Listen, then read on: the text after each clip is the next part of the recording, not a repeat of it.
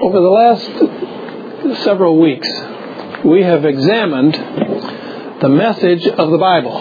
What does the Bible teach us? What does it say? Does it have a theme running all the way through it, or is it just a collection of a lot of different themes?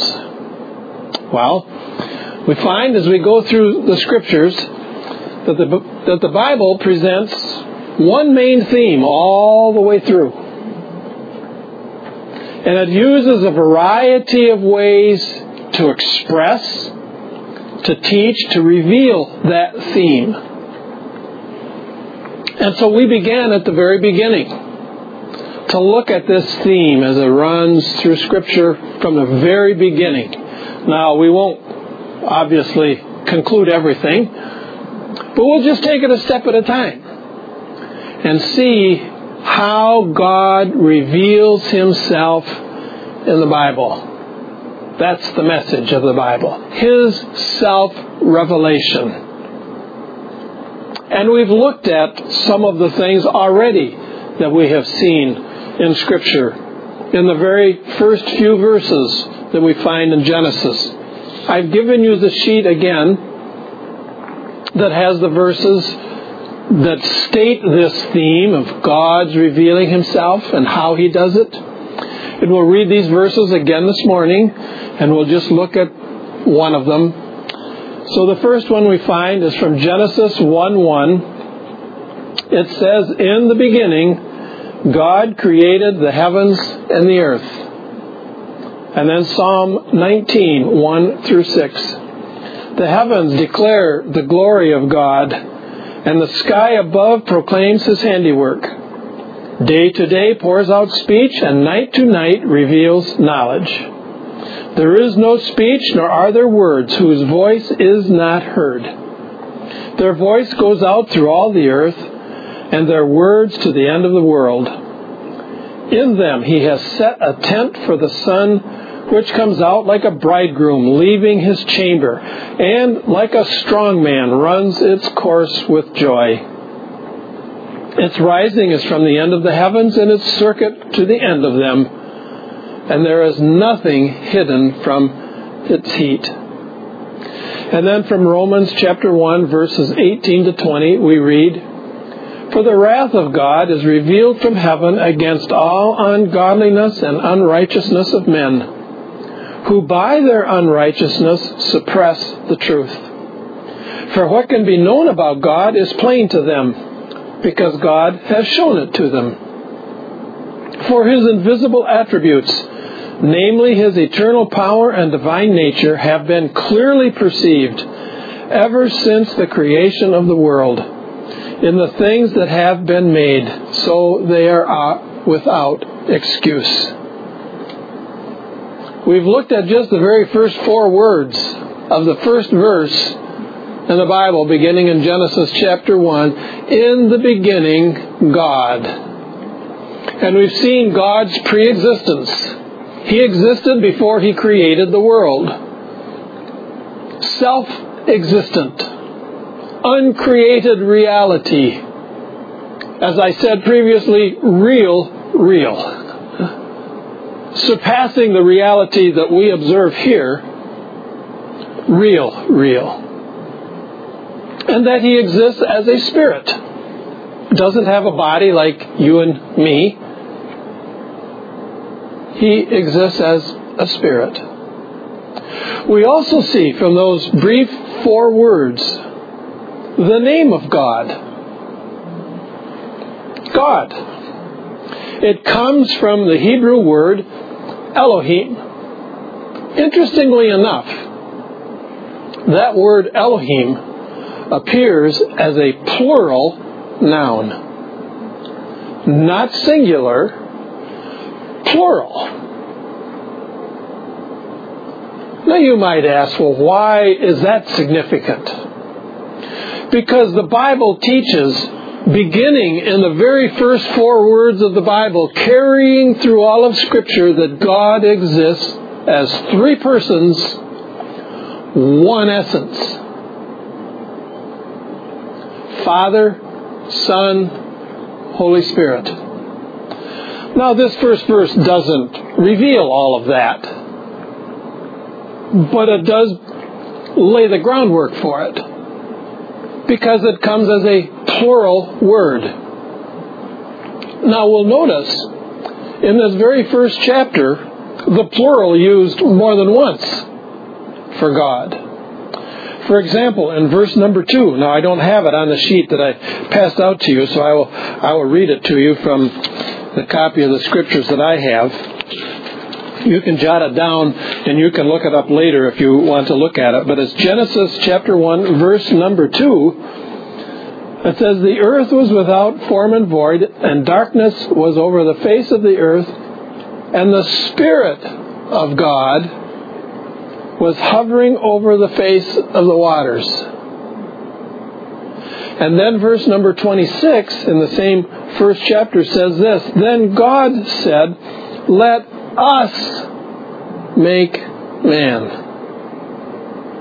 So in the very beginning, we see the introduction of the unity of God in plurality. That doctrine runs throughout Scripture, more fully revealed and explained in the New Testament. But here's an interesting one I want you to notice. The first 4 words here are, "In the beginning, God." Do you know what the first 3 words are in John chapter 1 in the New Testament? In the beginning. In the beginning was the Word, and the Word was with God, and the Word was God.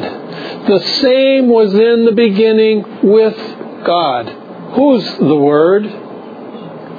We read on down through chapter 1 of the Gospel of John until we come to verse number 14, and it says that the Word became flesh and dwelt among us, and we beheld His glory as of the only begotten Son of God.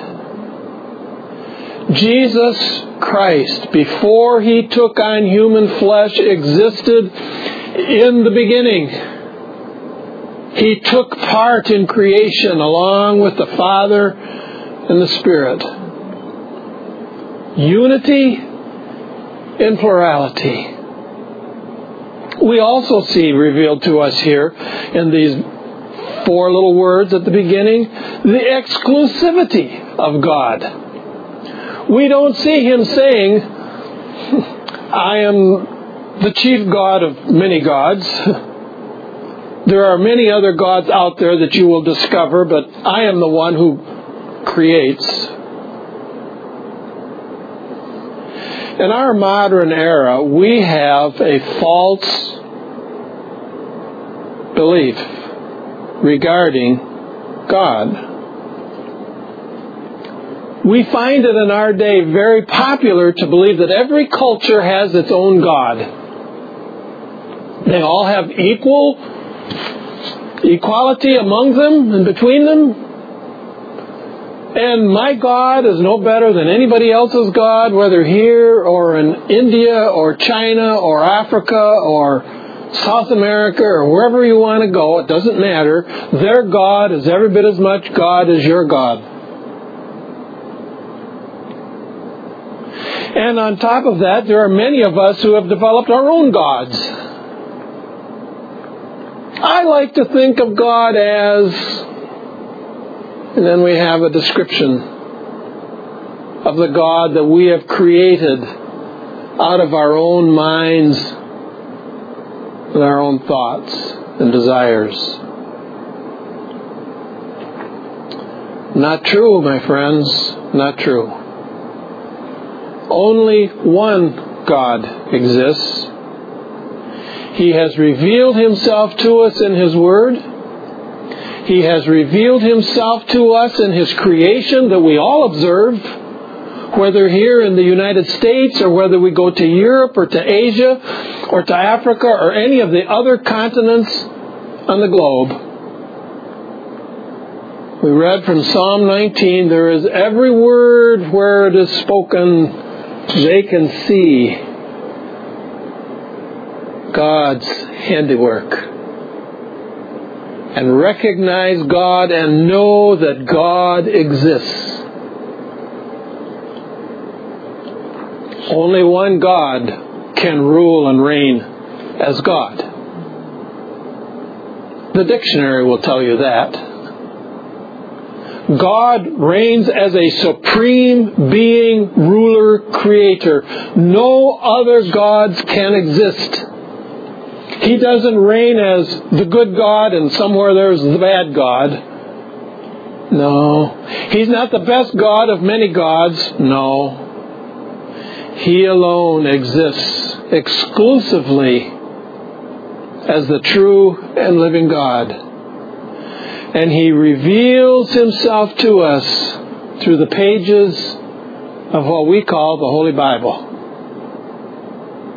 And we can confirm it by what we see about us.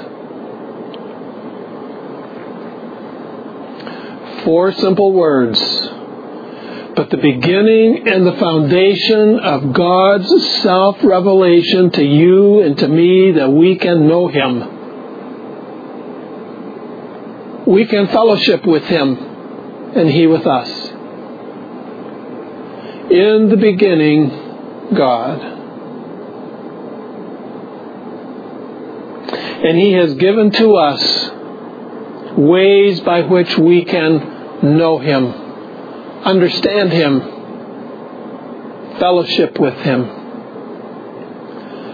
Therefore, because He has revealed Himself to us, maybe to some of us more than to others, maybe some of us don't have as much understanding as others, we have enough understanding of God that we can begin to worship Him, to honor Him, to love Him, to obey Him, and above all, to trust Him. As we examine further revelations of God in future studies, we will see that He has made provision for people like you and me, who because of the sin of Adam and Eve, which we will study in a few sessions, a breach entered between God and His creation. But He sent His Son, who participated in creation, who came centuries later to become the Savior for sinners like you and like me. And by simple trust upon Him, we can be reconciled back to God. Isn't He a great God? Isn't He a God beyond our ability to comprehend and to understand fully? That's true. But we can begin to know parts. And we begin to understand things. You know, God won't judge us for what we don't know about Him. But He will judge us for what we do know about Him. And all of us know God exists. And we all know the historical figure of Jesus. It's only a short step to understand that Jesus came as the Son of God to make provision for people like you and me. I pray that the Spirit of God will open your eyes to see these important truths about God that He has revealed to us and made known to us,